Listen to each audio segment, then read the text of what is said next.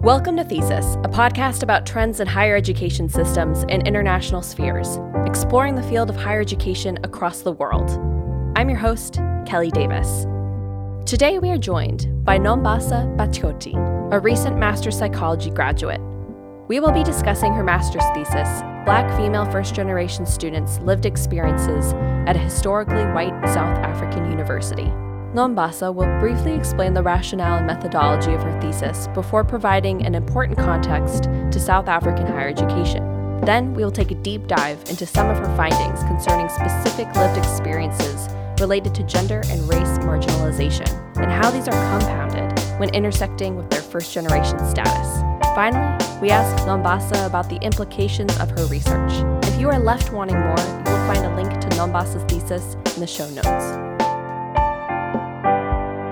Hello and welcome to another episode of Thesis. I am joined today by Nombasa Battioti, and she's going to be speaking with us today about her master's thesis, which focused on Black female first-generation students in a historically white institution in South Africa. Nombasa, can you just tell us about what your master's thesis was? What was your research question, and how did you go about gathering your data? So my research question focused on Black female first-generation students' lived experiences at an historically white South African university. And the research aims included lived experiences of attending an historically white institution, perceptions, if any, of gendered and racialized microaggressions and or institutionalized exclusionary practices, strategies employed to negotiate the university system, and express support needs. So a lot of things covered in one thesis, which is super impressive. What inspired you to focus specifically on this group of students? The inspiration or the thought behind this research, which I wanted to understand, is really look into the intersecting identities, marginalized identities of Black students, because I found that in most literature, there was an extensive research of Black students as a homogeneous group. And as important as that is, and of course it contributes greatly to literature, but I found that there was a gap in the literature as well, where there wasn't enough literature that I found that spoke extensively about these students' social identities as a heterogeneous group with different experiences that come from the aspect of their gendered experiences, their racial experiences, as well as their social class, them coming from a first-generation students, which they likely to come from a low socioeconomic background. So I found that there wasn't enough literature with regards to that, and I think it's important that we understand this group as a heterogeneous group in order to develop intervention strategies that really do take into consideration the sociocultural and socioeconomic challenges and issues that these students navigate in order to pursue higher education, specifically within the historically white institutional context. Definitely. And we're going to get into some of your findings later, and also what you believe might be some kind of best practices or means of intervention that would be useful as emerging from your research. But for our audience, because we are a podcast focusing on a whole bunch of different countries, so we definitely have listeners all over the world who aren't as familiar about various systems. Can you start by just telling us a bit about higher education in South Africa that will set up the context? You know, what about higher education in South Africa is unique and maybe will pertain to first-generation students and their experiences? And you also mentioned something called the transformation agenda in South Africa. So if you can speak a little bit to that as well in this contextual part of the conversation. So higher education in South Africa, I'd attribute the unique context of higher education in South Africa to, firstly, the historical conduct under which it was established. So by historical conduct, I speak of the political and the cultural climate under which higher education was established, where there was an imbalanced promotion, that is, in the access of quality education based on one's gender, race, and physical ability. I'd make an example to put it into context. During the apartheid era, in South Africa, so between the years of 1948 and 1994, there were elaborate laws that orchestrated or rather promoted separate development within the education sector, in many other sectors as well, but speaking specifically within the education sector, where there was a law called the Bantu Education Act of 1953. And with that, it was a political strategy to kind of restrict oppressed social identities, mostly which were Black people, and restrict them into more laborious jobs and kind of limit their progression within the workspace with regards to the kind of quality of education that they offered them at that time. And then that later then developed to the Extension of Universities Act of 1959, which was implemented in universities. And that meant that there were universities that were specifically designed for white students and prevented the admission of Black students. And with that as well, there was also universities that were specifically designed for Black students as well. And this was all with the belief that according to our races, we shall develop separately. And with that, they also created a Population Registration Act of 1950 that classified people into different racial groups. So as I go through and communicate what my research is about and what my literature is about, I will refer to those racial classifications not as a means of perpetuating essentialist ideals of race, but rather as a mark to readdress and understand the historical inequalities that manifested within the higher education sector. So if you have to fast forward then to the post-apartheid era, so that's 1994 until present, where South Africa was then officially a democratic country. And that meant that higher education was faced with the reality then of readdressing the social inequalities and injustices within the higher education system, and especially within historically white institutions. And with that attempt of trying to implement the transformation agenda, scholars have also found that there was too much focus placed on increasing the numbers of historically marginalized identity. And as important as that is, it is also equally important to ensure that we don't just focus on increasing the numbers of marginalized social identities, but we also address issues that persist within this environment that continue to marginalize people according to their race, gender, culture, or class. And an example that I can use with that is in South Africa in the year 2015-2016, there was a plight of student protests. I'd make an example of the Rhodes Must Fall protests that specifically spoke on the students' dissatisfaction and encounters that really spoke to the residues of colonial and apartheid systems within historically white institutions. And they also spoke taking down symbols and statues on campus that kind of resembled our painful past. I'd say that's currently where we are, and that's how I'd attribute the uniqueness of higher education in South Africa, really in accordance with the political and the cultural climate under which it was established, and currently the transformation agenda trying to reform and readdress. And also with that, it came with incredible and noticeable improvements within higher education. But the reality of it is that transformation in South Africa has been one that has been very emotionally fueled.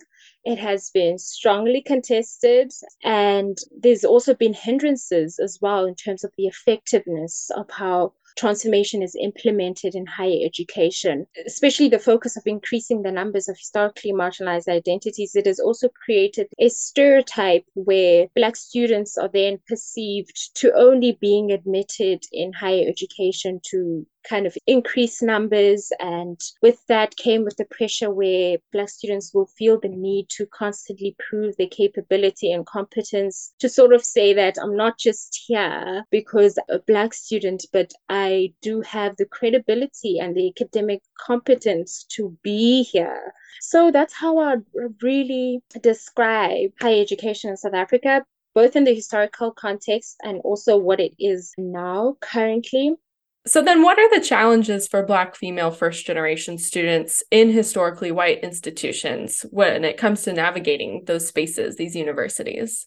So on my research, I speak on the concept of whiteness as a phenomenon. Frankenberg explains it as the open code production and reproduction of dominance rather than subordination, normativity rather than marginality, and privilege rather than disadvantage, close quote.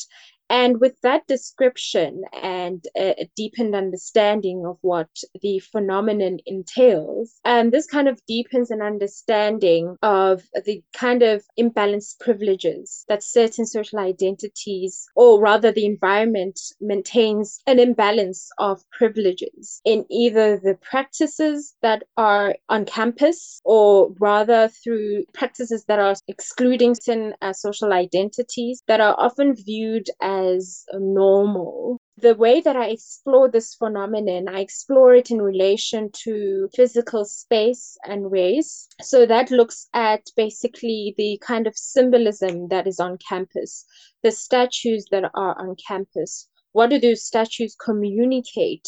What message do those statues convey to students that are in that campus? Are they representative of the diversity of students that occupy that space? I also explore the phenomenon within context of campus culture and racialized interaction, basically unpacking what campus culture looks like, tends to look like in historically white institutions, and how it also has the potential to socially include and exclude certain students as well. I also look at the phenomenon in context of the construction of gendered racism, and this is a concept that was established by Philomena Est, where she described the double fold of racism and sexism that are experienced by Black and female social identities. And lastly, I also explore the phenomenon in context of language and academic curriculum, where we kind of revisit the language policies. In my research, I also encourage a more balanced representation and use of language on campus, because we do know that language is tied to one's cultural, ethnic identity as well, and also has the ability to kind of orchestrate inclusion or exclusion amongst students. And I also look at the academic curriculum as well, using the phenomenon of whiteness. I think it's also important that we understand what intersectionality of marginalized social identity is. And for me, I'll describe it as sort of a unique intersection, or rather a compound of social identities that are socially marginalized or excluded in society. And we can only imagine the kind of experiences or challenges that come with that. In the context of education, Black students are often found to encounter a lot of discriminatory encounters that really target their race, and that creates a sense of isolation, a lowered sense of belonging, and a lowered self-esteem as well. For most of these students, they usually encounter these experiences for the first time in universities, in the context of South Africa, of course. And Kessie Konau speaks about this, where most of these Black students often encounter a lot of shock when they get into the universities and they come to the realization of what it means to navigate higher education as a Black person. In addition to that, there's also a negative stereotype attached to transformation, which I mentioned earlier, that tends to paint Black students as only being admitted to increase the numbers of historically marginalized identities in the space. That tends to create the idea that they're not admitted according to their credibility academically. And if those perceptions or negative stereotypes are internalized by these students, then it tends to also manifest feelings of self-doubt and also overworking as a point of like proving a point to other counterparts that I am competent and I deserve to be here. And in turn, it impacts the emotional and psychological well-being. In cases of female experiences, then, they tend to navigate higher education and encounter a lot of gender discrimination on campus, where, for example, Magano found that Black female postgraduate students experience difficulties For instance, they tend to experience a power dynamic amongst the supervisors where they might feel overpowered to take on a specific topic. If not, there also tends to be a view that westernized paradigms of conducting research are more significant, for instance, with that having to navigate personal issues of being Black and female, in addition to some universities not having enough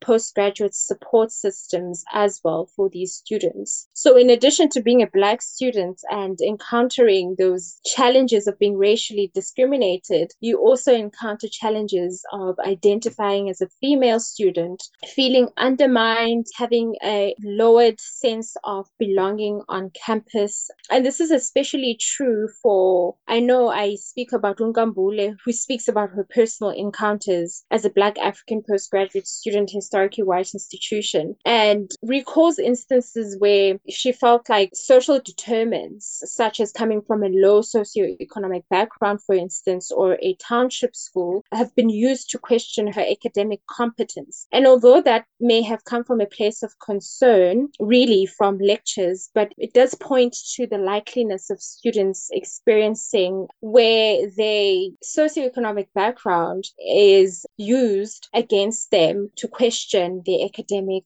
competence. From another aspect as well that females do experience when they are in these environments, they found that there is, I use the term hegemonic masculinity as a way to discuss social practices that position male figures in dominant and authoritative positions. That is usually maintained through culture or institutional practices as well in higher education. And how that is usually reproduced, I'll make an example. It tends to be a perception that subjects such as physics, maths, and technology are more masculine subjects, and I put that in quotation marks, and also how higher education generally is dominated by male figures, and you find that in creche, lower primary is mostly dominated by females. That on its own kind of communicates or conveys a message that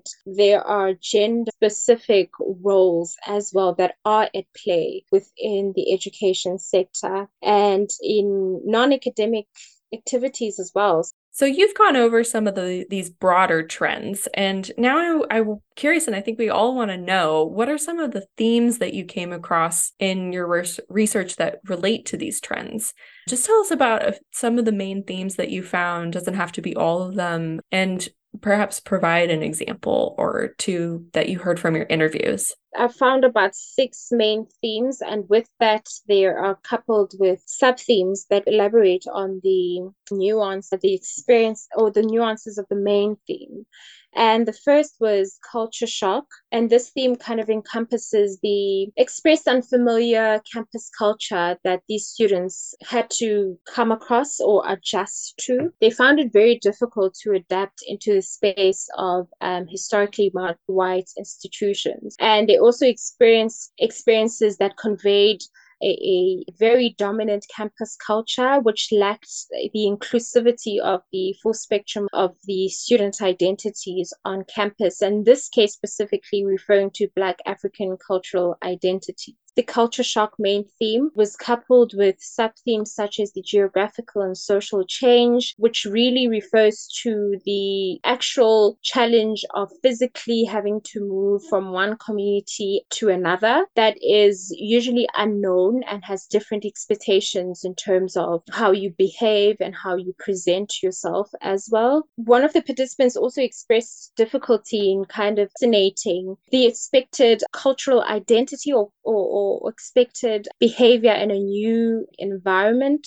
And one of the participants also expressed the difficulty in connecting their existing support networks from back home with the new environment as well, because they found that there was a perceived incompatibility with the identities that were expected from those two places. And this all signifies that there was an unmet distinction between the diversity of students and actually experiencing a sense of inclusivity on campus.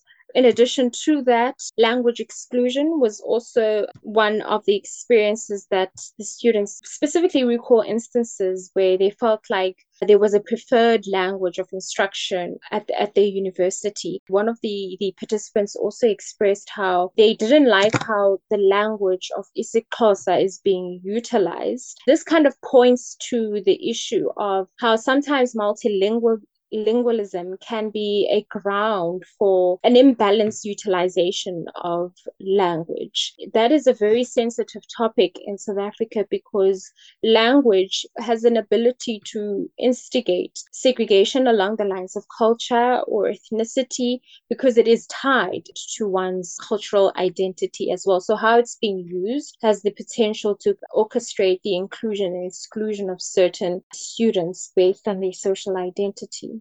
I also found the sub-theme of microaggressions. Students received subtle insults that were not verbal, they were non-verbal, and they were specifically based on their social identity. One that was specifically illuminated in these findings was micro-assaults. That was really epitomized through avoidant behavior, where students felt like their presence as Black students was not acknowledged, if not, it was invisibilized. And they also noticed that there was interaction was really in isolation, where Black students would interact together, and you find that white students in that case were interacting on their own. In this specific event, they felt like there wasn't an intergroup, like a racial intergroup interaction. One participant also described instances where they felt unwelcoming stares around campus, where they felt like they were stared as almost an amusement as to why are you here, or not specifically why are you here. It's almost an amusement of like, oh wow, why you occupy this space. Another theme was vulnerable. And this theme highlights the vulnerability that Black African female students encounter when navigating with intersected and marginalized social identities. One of the participants also described being Black and female as a, I quote, survival struggle. That signifies the doubled extent again of having to negotiate your identity in order to exist. Participants also expressed the need where they felt the pressure to prove their competence and make an impression, specifically in areas of academia or when they presented with an opportunity. One of the participants expressed that kind of pressure in relation to, again, the stereotype that is attached to transformation, where there tends to be an idea that students are admitted because of their color or gender. One of the participants also expressed that the need where they always feel like they have to fight to be seen. Most of these students might feel like they have to overwork themselves or to combat those racially negative stereotypes that are attached to transformation, just to prove a point to say that I deserve to be here and I am competent to do so. So another main theme was breaking new ground, and this one specifically highlights the novelty and the newness of pursuing higher education as a first generation student, not only from the aspect of their own experiences as a first generation student, but as a new experience as well as for their families too. Because we must remember that first generation students are the first in their family to attend higher education. And in my research, I explain it as students who do not have parents or guardians who have experience of higher education. With that theme, I have a sub-theme called a novel experience. Again, it speaks to the challenges of not having attained insider knowledge. I put that in inverted commas, from parents who experience higher education, because you must understand that when you have insider knowledge, it is useful in meeting higher education expectations and demands, and increases the level of preparedness, because you sort of have a reservoir and a reference on how one can navigate higher education. An example from one of the participants is they kind of express the newness of navigating higher education as a very difficult experience with unclear expectations as well of what higher education entails, because you're the first to attend higher education. I quote the participants saying, "You sort of in the dark and just do what you can." that literally implies they have experiences of unclear expectations and demands of higher education, like I said earlier. One of the participants also said that they've never imagined pursuing their master's degree growing up. And that speaks to the newness of this kind of experience for them. The other sub-theme is family trendsetter and pressure to perform. So that speaks on the added pressure to set an example to the upcoming generation, meeting family expectations as well, because you might be held to a high regard, and also feeling the pressure to perform exceptionally academically so you don't feel like you disappointed your family. And thirdly, financial pressure as well. Two of these participants expressed instances where they were worried about their finances when it comes to funding their academic journey. And one of the participants recalls a time when they were doing their honors where they experienced a lot of financial difficulty to a point where they almost discontinued their academics and dropped out. But luckily, they got funding at the postgraduate office and they were able to pursue the honors degree. Basically, in every country that we've discussed, the issue for first generation students not having somebody with kind of that insider knowledge that you talk about is a huge issue. But it's also, with each of these kind of subsets with these other different intersecting identities, there's something additional. And so you've really brought to the fore kind of these important trends, these important things that these students are experiencing that kind of, as you say, compounds, and you just have all of these different things adding up to the stress that might be felt, or even kind of the real, maybe even triumph when success is reached. And it helps to kind of explain some of those emotions, I think, but also just it explains why the challenges are challenges and helps us identify, I think, where we need to make changes. How do you think universities, especially historically white institutions, can change to support Black female first generation students and perhaps create a more inclusive environment? So in my research, I provide a list of implications that may hinder the effectiveness of transformation, specifically in historically white institutions and in relation to the insights that I present in my research findings. I think it's important to mention that the findings that I have are not generalizable to the rest of South Africa. They're specific to participants that I interview. And number one is to reimagine a new campus culture and practices. Carr and Witt in 1998 of the article, they describe campus culture as, open quote, persistent patterns of norms, values, practices, beliefs, and assumptions that shape behavior of individuals and groups in a college, university, close quote. Again, that description highlights how campus culture is a very important part in higher education. It has the ability to curate a sense of belonging for students and also create a lowered sense of belonging for some students based on their social identity. And it also has the ability to permeate in campus activities and practices. You can almost view it as a praxis that can be used to create a university environment. It is imperative for universities to ensure that there is no dominating culture that excludes other cultural identities. The most attainable place to start off in addressing an imbalance in campus culture is to make sure that there's an equal representation and all cultural identities that are on campus are embraced equally. That way, it will create a sense of inclusivity on campus. People feel represented. And in the case of historically white institutions, it will also feed into ensuring that transformation measures that are on campus are implemented appropriately as a true representation of the student body that occupies that space. And number two, developing a holistic transformation approach. Scholars have discussed how there tends to be a focus on increasing numbers of historically marginalized identity. If that is the approach, then it creates hindrance in implementing a transformation agenda, an inclusive environment that takes into consideration the uniqueness in the intersection of marginalized social identities. If we are to take the approach of transformation agenda and address it effectively, university by speaking on issues of race, gender, and class, for instance, then that means that we also get to understand that Black students, or historically marginalized identities rather, are a heterogeneous group, and taking on a blanket approach such as increasing numbers of historically marginalized identity will then really struggle to meet the needs of the students' cultural identity, language, gender, and social class. For example, in this research specifically,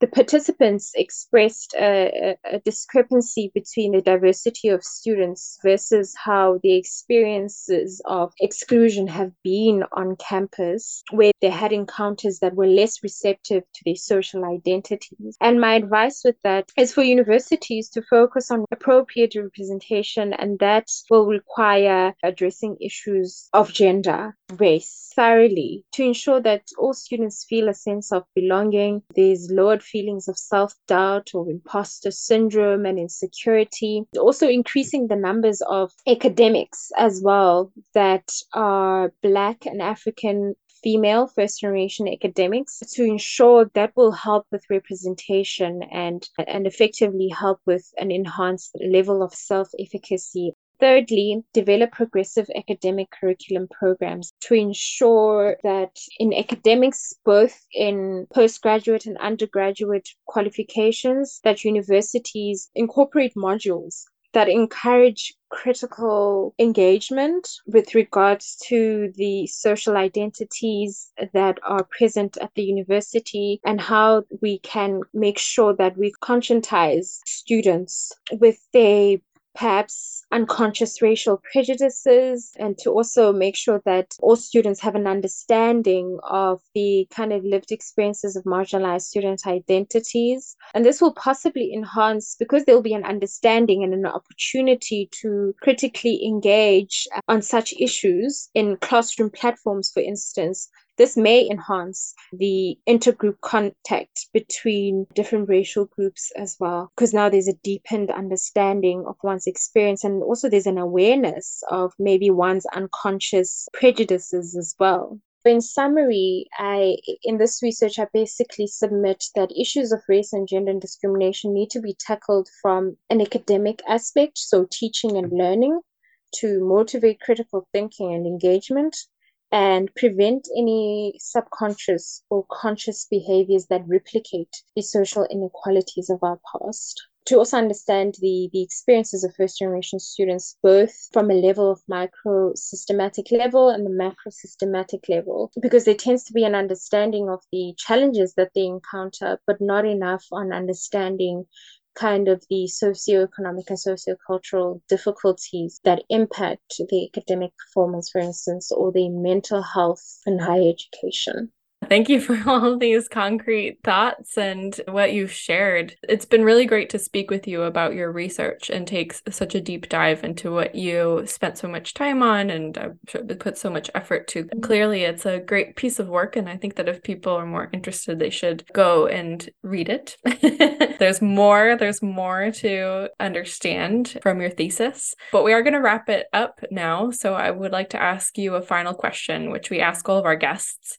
Who is someone, or was there a specific experience which was particularly influential in your higher education journey, or maybe in the development of this research that you completed? I think my inspiration really comes from having had a father who, during the apartheid era, who was previously arrested as well at Robben Island as one of the activists who fought against the inequalities of that time. I think subconsciously it may have opened my eyes to being able to identify or notice or be conscious and knowledgeable of the social inequalities that are experienced by historically marginalized identities. So I think that also might have inspired me to really stand up for something, because I know that my opportunity to be here and study came at a cost. Just looking at my own personal experience and looking at the experiences of Dad, it came at a cost, and that alone might have also inspired me actually to pursue this degree. Really, thank you for today. It was so wonderful to have you on the podcast. Thank you. On our next episode, we'll be talking about first-generation college students in China with Dr. Ma Yin, who is a research professor at Lanzhou University's School of Philosophy and Sociology in China. The focus of our conversation will be on the job satisfaction levels of first-generation college students and the psychological factors at play. If you liked what you listened to on Thesis today, please follow the podcast and leave us a rating or a comment. Links to relevant work by our guests and their contact information can be found in the show notes. Today's Thesis episode does not take position on the issues discussed on the podcast. Opinions expressed on this episode are solely those of the guests or hosts. This podcast is produced and edited by Ekaterina Korinska, Ayla Rubenstein, Tracy Waldman, Kelly Davis, and Maria Angeles Hidalgo. Original music is produced by Petter Strong. Thanks for listening to Thesis. We'll talk to you next time.